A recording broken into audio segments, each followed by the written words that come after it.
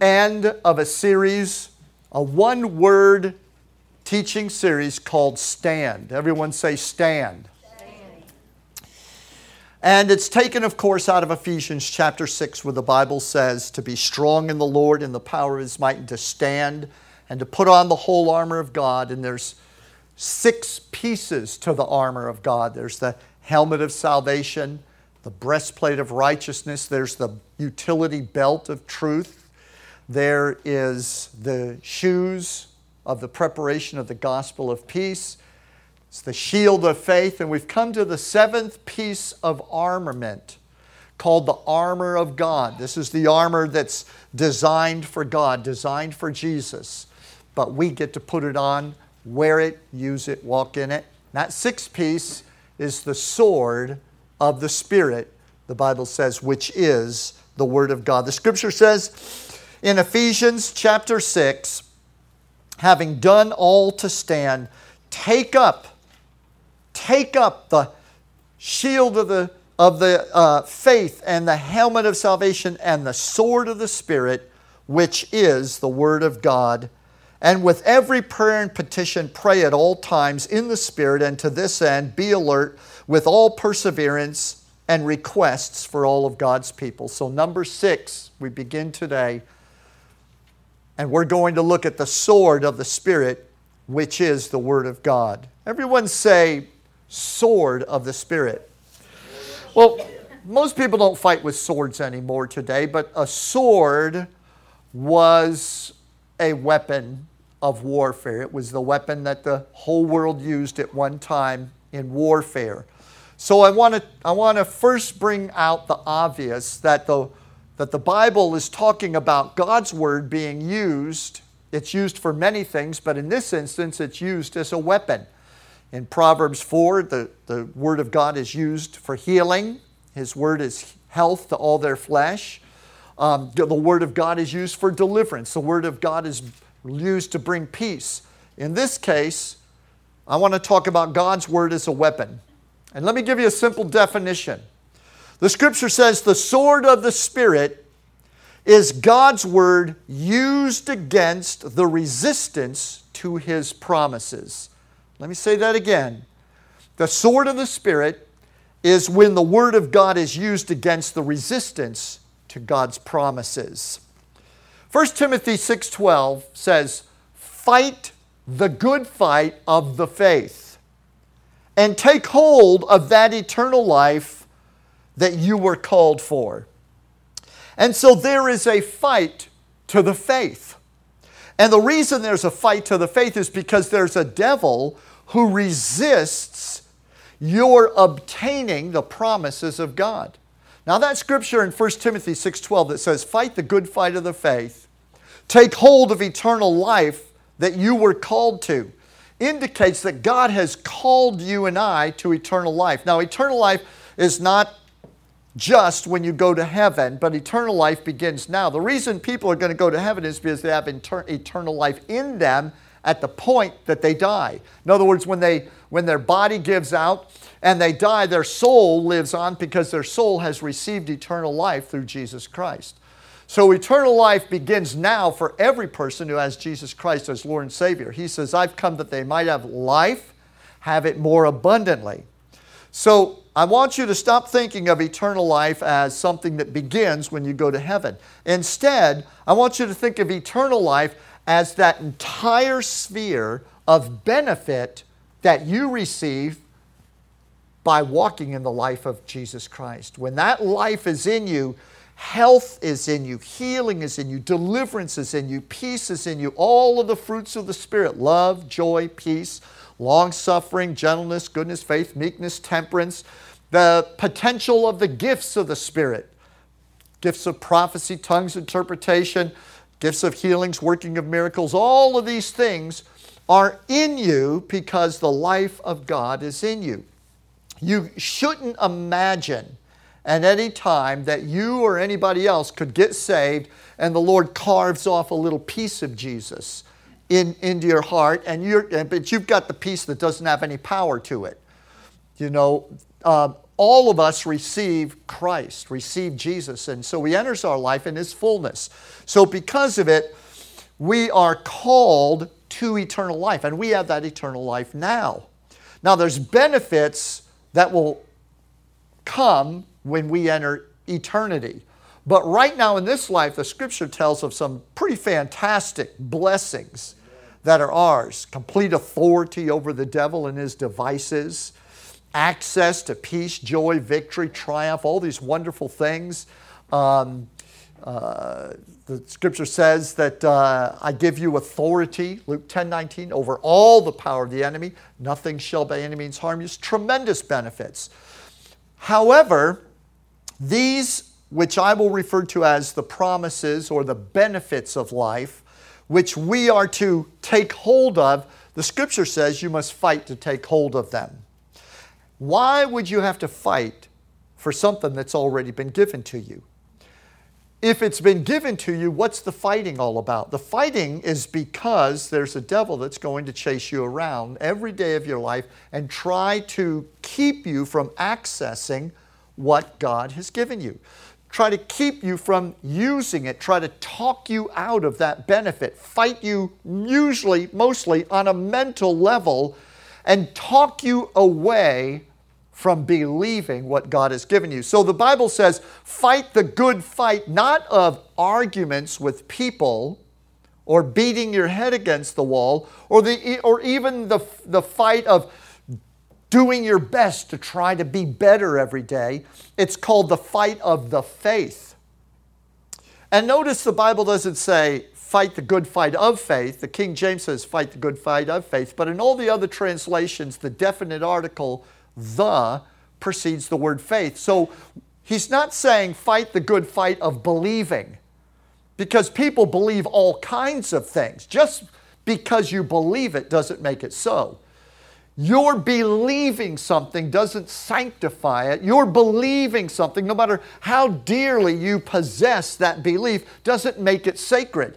Truth is sacred. Reality is sacred. The truth of God is reality. That is sacred. That is the faith. It's the only faith God will honor.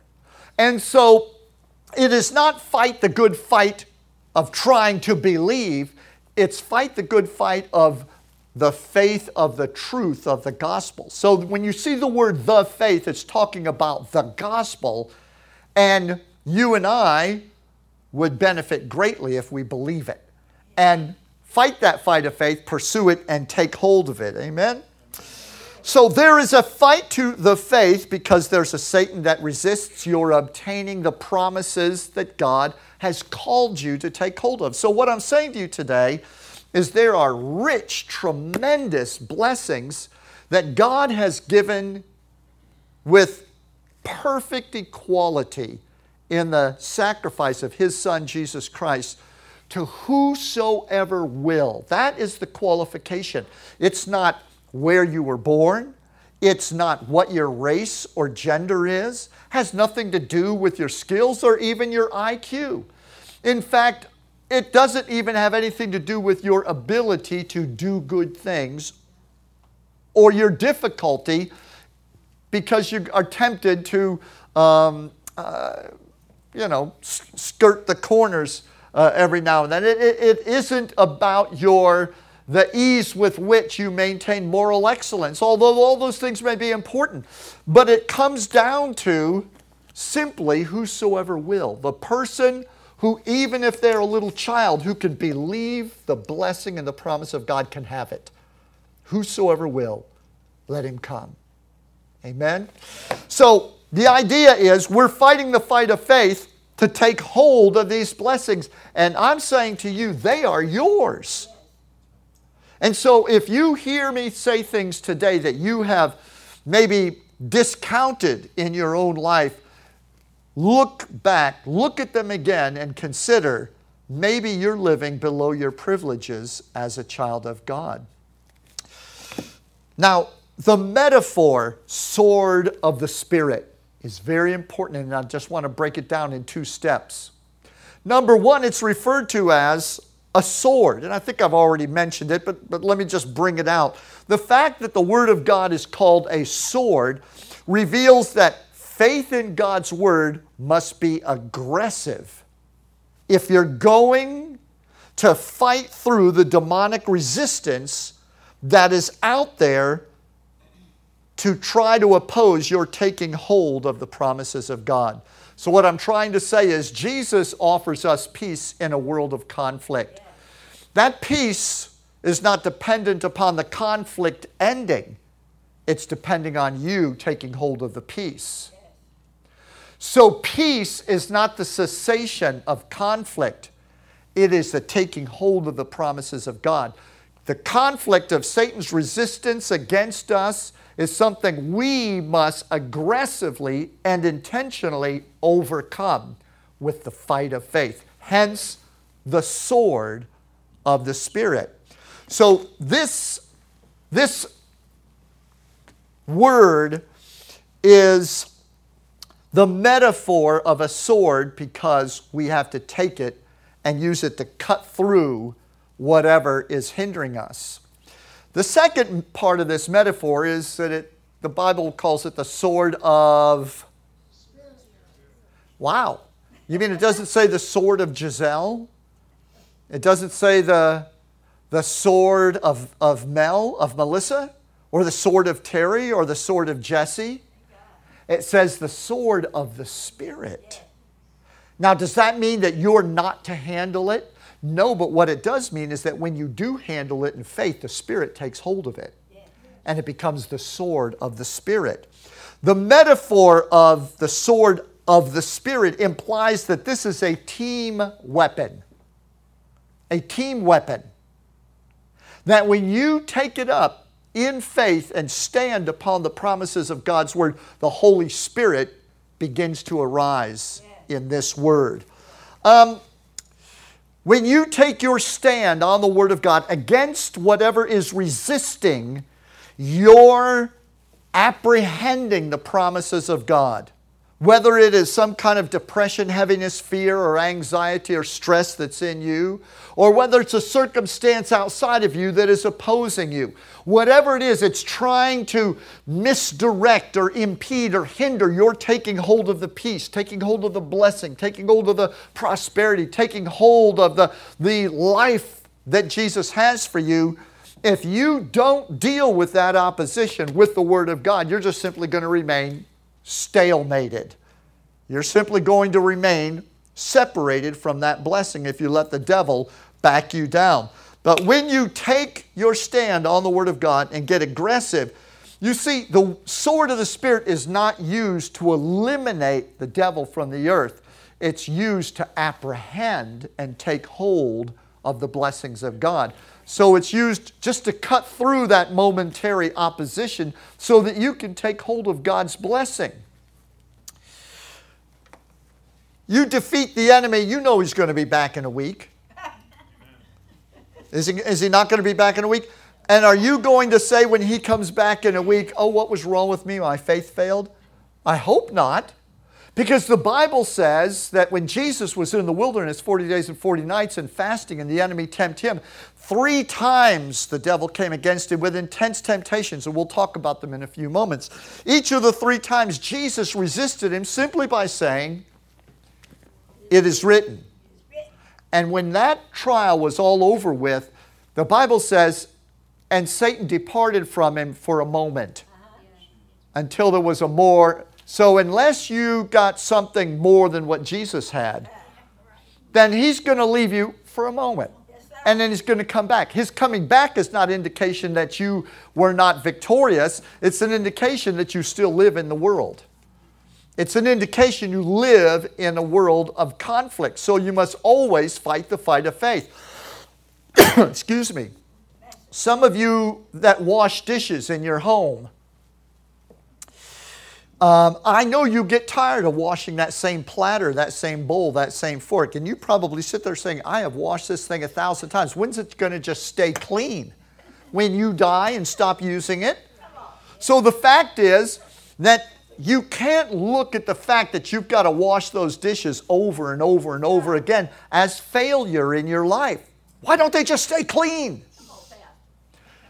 So the reality is we move through life, and as we do, we encounter conflict. Conflict is part of everyday life, and if you can't live with that, then you need to grow up and face reality and know that you can have joy in the midst of the battle, joy in the midst of the struggle, joy in the midst of the joy is the victory I have. I mean, I actually get a kick out of beating the devil once a week. I mean, every day if I could. It might be the same trial, but I love the fact that I get to overcome him. Can you say amen? Amen? All right, so the Spirit of God will come upon the Word, and it becomes the sword of the Spirit when you apply it aggressively against whatever obstacle is keeping you from God's blessing.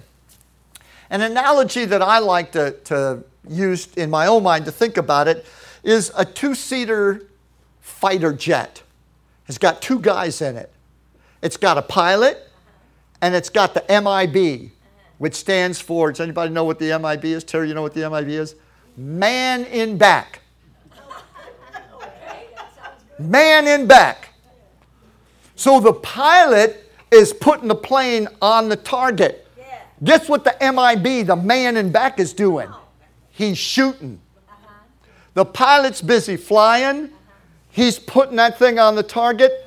The weapon system operator's doing the shooting. He's not flying it. You put the word on the target, the devil will fire. I mean, the Holy Spirit will fire. Well, I suppose there would be some incoming. So the point is, the fact is that you are flying through life in a two-seater fighter jet. It's not all you. It's not all the Holy Spirit. You guys are a team. And this becomes the sword of the Spirit when you are not flying away from the trouble, but you're putting the bullseye right on the problem, and you aim the word of God at the enemy. The Lord will anoint that, and he will make sure that it becomes the sword of the Spirit. All right, let's move on. Let's talk, if we're talking about the sword of the Spirit as a weapon, and we're talking about conflict, then there's obviously a battlefield somewhere. Now, I don't know how many praise the Lords I'm going to get out of this, but it's truth, so I'm going to tell you anyway. The battlefield on which you must defeat the resistance to what God has promised you begins in you. You're the first battlefield that you need to fight the fight of faith in.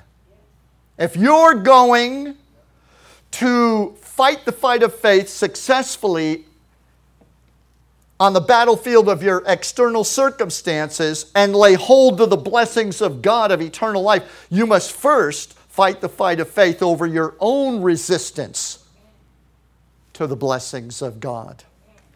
So when Paul writes to Timothy in 1 Timothy chapter 6, and he says, fight the fight of faith, lay hold of eternal life, he's in the midst of having a conversation with Timothy. And he is saying to Timothy, if you read that whole 6th chapter, and I recommend that you do read it, the conversation is going something like this. He's saying, some people think that to gain the world, getting things, getting recognition, getting attention, getting all the love you think that you need and all the attention you want and getting the financial security you think you have to have, just whatever it is out there that the world offers that people tend to work for or strive for or set their affections upon. When you make those things what you long for in life and you reach out, it breeds discontentment. So that some people think gain is godliness. Now this is a conversation in the 6th chapter of 1 Timothy that Paul's having with Timothy. And he says, but I say to you that godliness with contentment is great gain. And so he goes on and then he warns Timothy to keep himself free from pursuing all of these worldly pursuits that are simply going to impale your mind, your heart, and create a separation between you and God. Doesn't mean you couldn't get saved, but you're not going to live a victorious, overcoming life.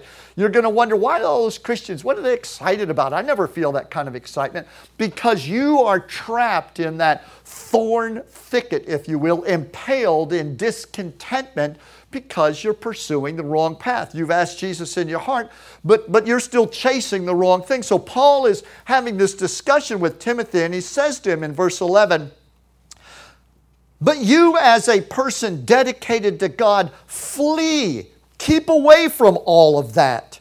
Instead, pursue righteousness, godliness, faithfulness, love, endurance, and gentleness." So he's saying to Timothy, didn't Jesus tell you, seek first my kingdom and all these things will be added?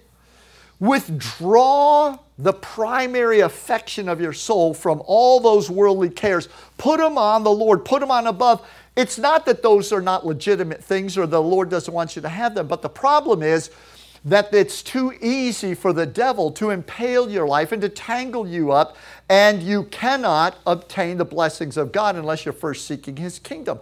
And so it is in that context that he says, after he says, don't pursue those things, flee them and pursue instead the Lord. Fight the good fight of faith. Take hold of eternal life. So what he's saying is the fight of faith begins in you. Before you can, like Don Quixote, go charging off and assailing the windmills of injustice and social depravity and corruption in the church and corruption in the world, and you start going out there to attack all that the devil's doing, just remember, the first thing that needs to be cleared up, the first battlefield where that fight of faith needs to begin is in you. Praise the Lord. You'll usually have your hands full with you. I haven't met too many Christians that move on to somebody else once they've gotten themselves worked out. Okay, so that's the battlefield. In fact, you walk in faith and apply the sword of the Spirit successfully in your life. The battlefield around you in your family and in your circumstances may or may not work itself out, but you'll not be trapped in it. You can be an overcomer, and that's what we're aiming for in this life. Amen? All right, so let me do this. I've talked about the Word of God as a sword, a weapon. I've talked about the battlefield that the Word of God is used in. Now let me get down and talk about why is the Word of God the choice weapon of the Holy Spirit. And I want to use another metaphor. It's because the Word of God is the script of life. Think of an actor. If you took a job, you're going to make $10 million learning this part. Somebody's going to send you a what? Script. You're not going to get paid if you walk on and start babbling off the top of your head whatever you think ought to be. If you're going to integrate in the story, if you're going to be successful at being the person in that story, you've got to do what? Follow the script. Now, God's Word is the script of life. And let me just say this about it. The Bible says God upholds all things by the word of His power. The Bible says we understand through faith that the worlds and the universe were literally framed by the Word of God. God's Word is life to those who find it, health to all of their flesh. There's nothing in reality beyond the universe, whatever reality encompasses, that has not been created and is being maintained by the Word of God. God's Word is the script of life. Everything outside of God's Word is some form of a lie, of a mutation, of a departure. The Word of God is the only thing God will honor. God does not honor the opinions of men unless they agree with His Word. God is not obligated to honor needs unless those needs come into the focal range of the Word. In God's Word, He has done everything beyond humanly possible to create a low step and a wide open door for human need to come and receive every mercy, help, and form of deliverance that is conceivable. So God has provided everything that anyone will ever need. Come to me, Jesus said, all you that labor and are heavy laden, and I will give you rest. All you that heavy, I will give you rest. God's Word is the script of life. So let me ask you a question. I want you to kind of keep this in the back of your mind from here on out in the message. What is written in the script about the resistance to God's promises in your life? What is resisting God's blessing in your life this morning? What is it that's impeding you? What's standing in your way? What are the problems, if you will? What are the thoughts? What are the internal barriers that you struggle with that are keeping you from the highest order of blessing that God has said is yours? Think about it. The Lord has said you should walk in perfect peace. You should be in health and prosper as your soul prospers. You should be overcoming and walking in victory. The Bible doesn't say that you won't have trouble. The Bible doesn't say you won't have problems. The Bible doesn't say you won't be assailed, attacked, or tested by the enemy. But you should be overcoming. You should be walking in victory. So the blessings of God are overcoming and having His peace and having victory. If you're not, then I want you to think, what is standing in the way? What is the obstacle today to me receiving God's blessing? Now, you don't have to say it. I just want you to frame it, think about it in your mind. Because the question now is, what is written in the script about that resistance? What does God's Word say about the enemy that is opposing you? You have the sword of the Spirit. If you reach for it, where are you reaching? What does the Word say about the fight that you are facing today? As I said before, John 10, verse 35, Jesus put it this way in His own vernacular. Jesus said, the Scripture cannot be broken. John 10, 35. That word broken means it cannot be canceled out. It cannot be set aside. In other words, it is impossible for the Word of God to be unfulfilled.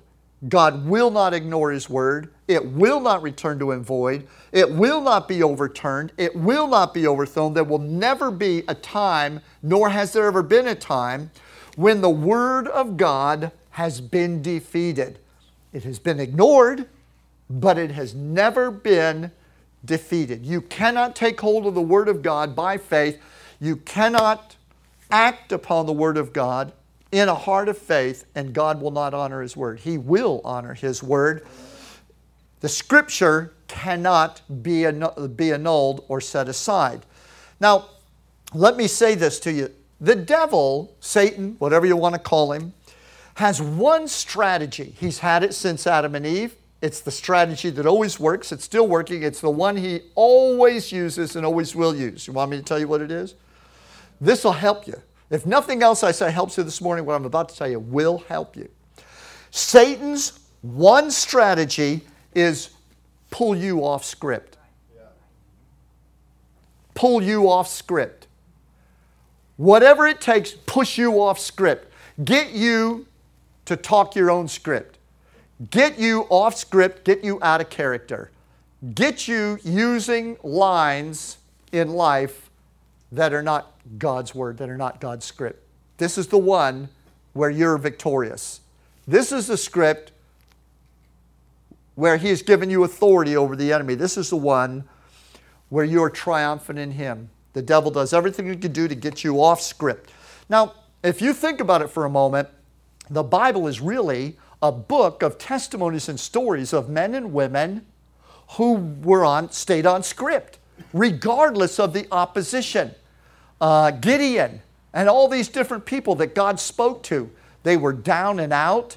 They were defeated. They had bad attitudes. They had serious problems. Yet the Lord came to them and He spoke His word to them. And to the extent that they took hold of that word and believed it, to that extent, their lives were transformed.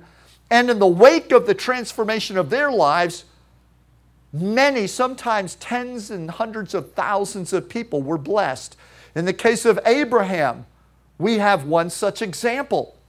When the Bible, in retrospect, looks back at the life of Abraham in Romans chapter 4, and the Scripture says that Abraham, in hope, believed against hope that he would become the father of many nations as he had been told. In other words, the script. God dropped a little piece of the script on Abraham and said, your descendants will be as numerous as the stars of heaven and on the sands of the sea. Abraham latched onto that like a pit bull. He was all over that thing like a five-legged mountain lion.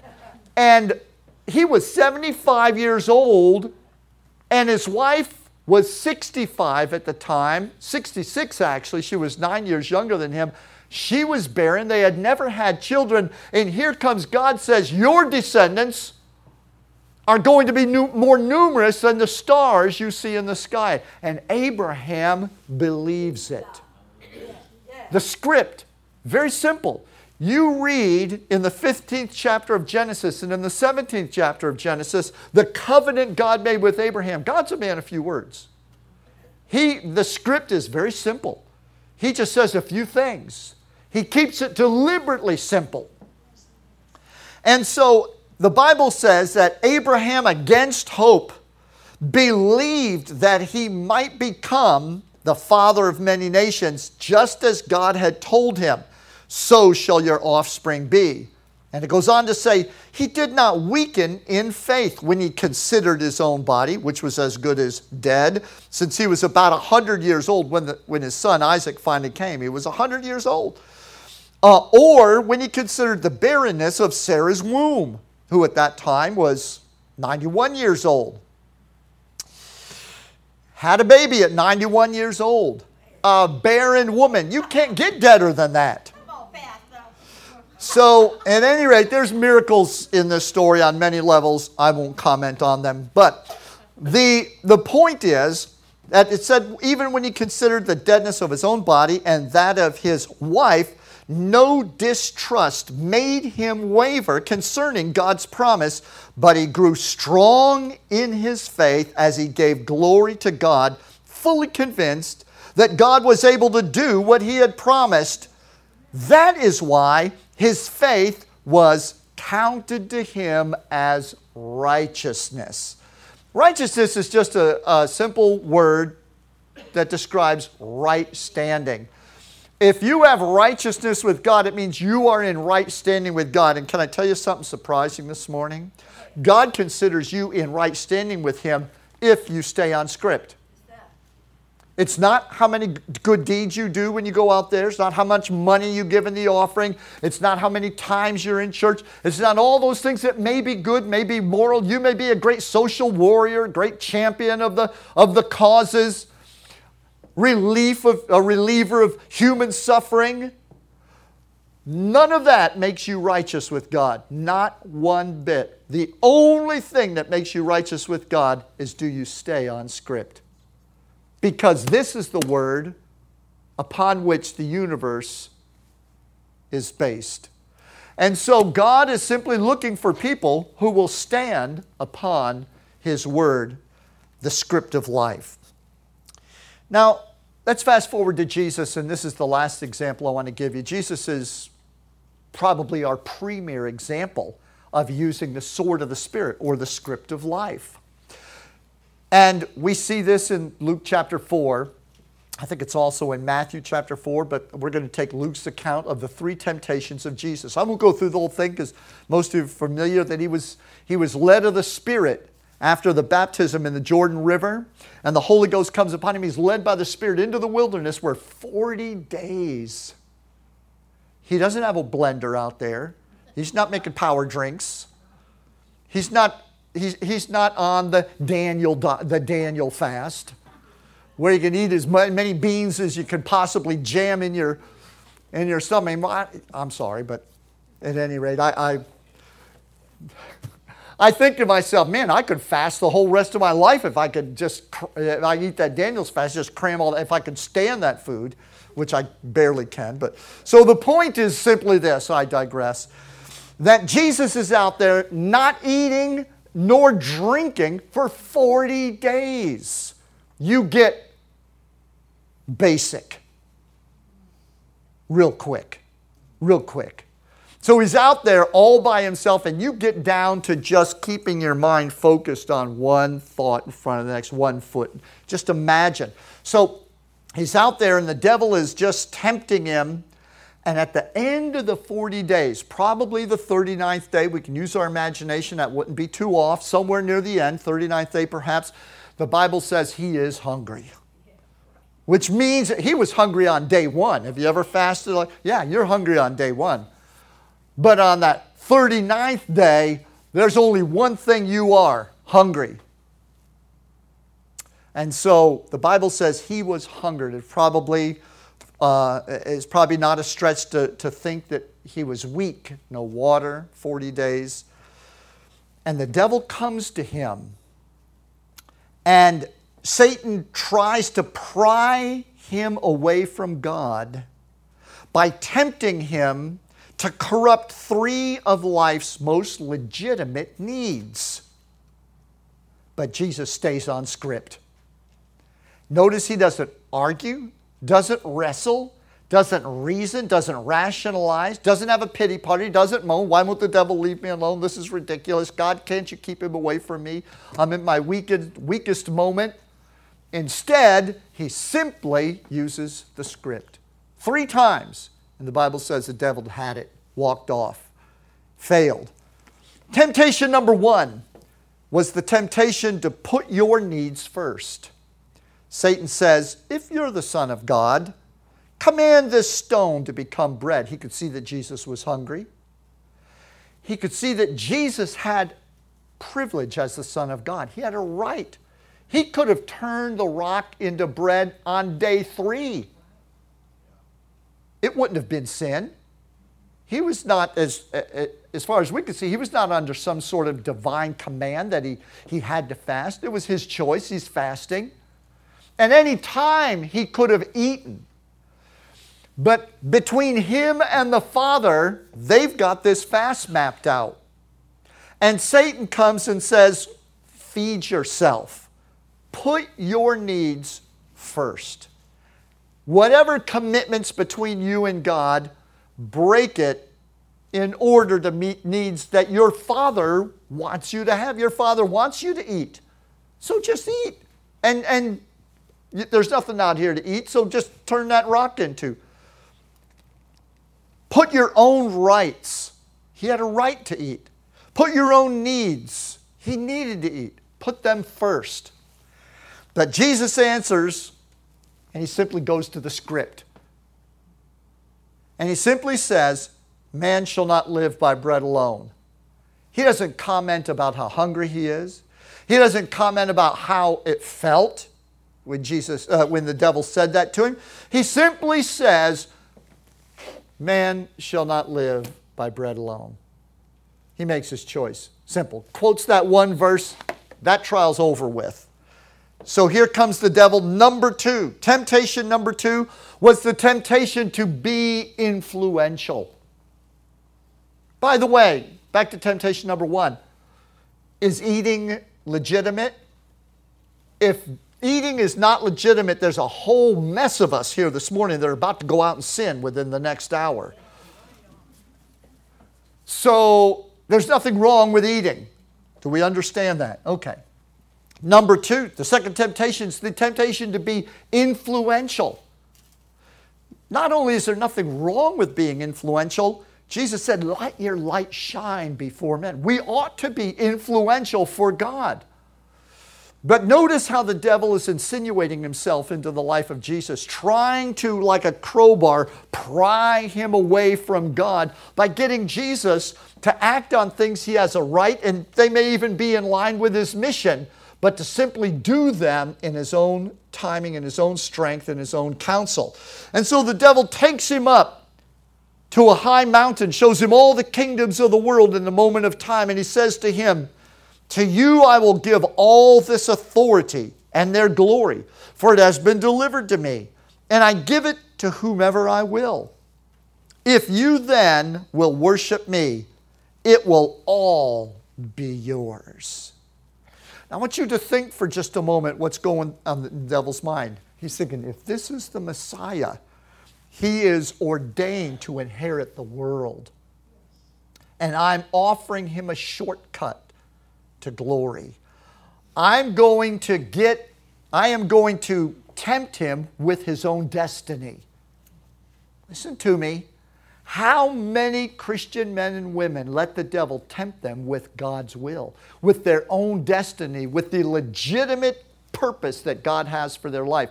Rather than waiting for God to work it out in their life, tempt them with a shortcut. Tempt them to take in hand with their own strength, their own ideas, to run out and do what God's put in their heart to do.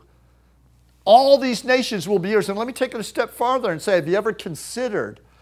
He said, I will give you all these nations. Knowing that you're a pretty good guy, you're probably the Messiah, the world will be under righteous rulership. The Prince of Peace will rule the nations of the world. That's fine with me as long as I'm the way you get there. I don't care if your first act is to lock up every demon and you can call the angels down and rule the world, just so long as you let me be your access to the fulfillment of your destiny. Are you listening to this? So, just think about it. The enemy tempts us to be influential. We want to be influential. We feel it is our obligation to be influential. We feel we ought to be letting our light shine. However, the devil simply says to Jesus, you can have it all now. You don't have to go through everything that you're about to go through. I'll give it to you right now. Jesus, once again, will not go off script. And he says, simply, you shall worship the Lord your God, and him only shall you serve. He doesn't even address the offer. He simply says, I'm sorry, only God can be worshiped. That shuts the whole argument down. We waste so much time like lawyers pleading cases with the devil. Don't get into conversations with the devil, even in your own mind. Just get the word and lay it out there. You shall worship the Lord your God. Boom, it's the end of the discussion. It's over. Move on to the next trial. Are you listening to me? So Jesus stays on script and chooses God as his promoter. Hallelujah. Third and final temptation is the temptation to be amazing. The temptation to be remarkable. That is a big temptation today. You only have to just go on Instagram or go on Facebook and find out that everybody is a movie star in their own mind. Everybody's a hero in their own story. Everybody's amazing. In fact, there's not too many churches that you can't walk into today where, regardless of what's being preached, it comes down to you can have an amazing life. You can be amazing. You are God's champion. It's all about making people feel just absolutely radically wonderful and spectacular and amazing. Aren't you amazing? Yes, you are amazing. Say it with me. I am amazing. So the temptation to be remarkable, the temptation to be amazing. Well, is there anything wrong with it? I mean, actually, when it comes right down to it, God has made us in his image and likeness to be a reflection of his glory. The desire to be amazing, the desire to be remarkable, comes from the basic DNA of our creation. We're created to reflect his glory. So it is in us to be that way.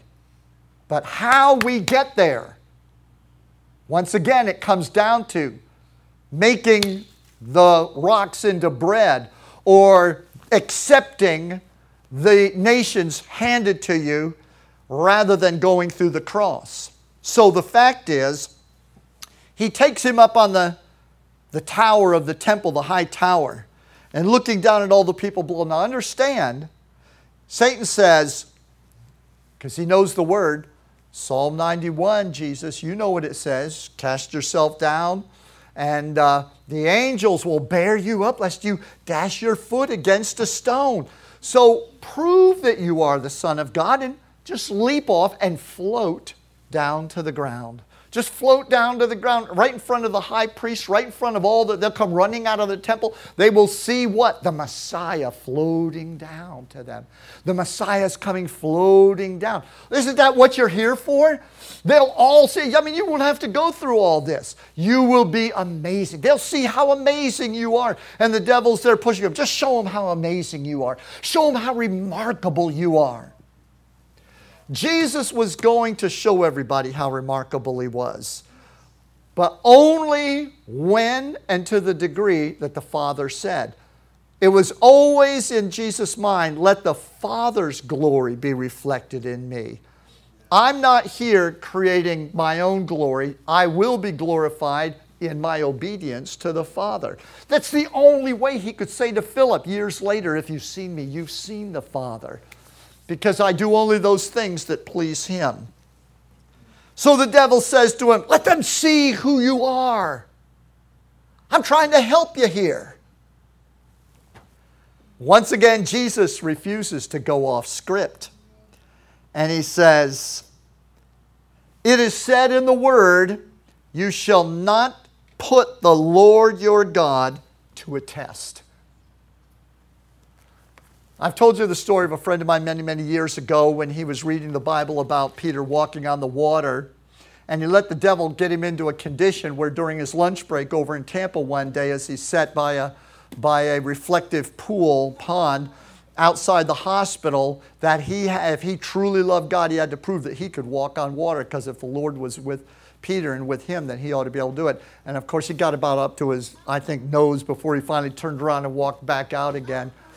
Humiliated and discouraged, but he let the enemy put him into that position. So the reality is that you shall not put a test. You don't have to prove your faith. Don't let the devil put you in a situation where you have to prove your faith to anybody, nor do you have to get God to prove himself. He will prove himself to you through your faith. You don't have to put yourself out there and test. Just obey the Lord. Amen? So let me just wrap this up and say that at the end of these three temptations, the temptation to put your needs first, the temptation to be influential and relative and significant. Number three, the temptation to be amazing and remarkable. All those things. God wants to meet your needs, and he is going to show his glory and remarkableness through you, and all these things he's going to do. But if you will obey him and stay on script, God will work all these things out, and your life will be lived for his glory. So the Bible says that after those three temptations, in Luke chapter 4, it says he was led of the Spirit, full of the Spirit, into the wilderness. In verse 14, after the temptations, the Bible says, and Jesus came out of the wilderness in the power of the Spirit. The difference is he had used the sword of the Spirit. He had used the word to resist, to overcome and to knock down and to cut his way through those things that were resisting the blessings of God in his life. And you and I need to do the same. Can you say amen? Amen. Let's stand together.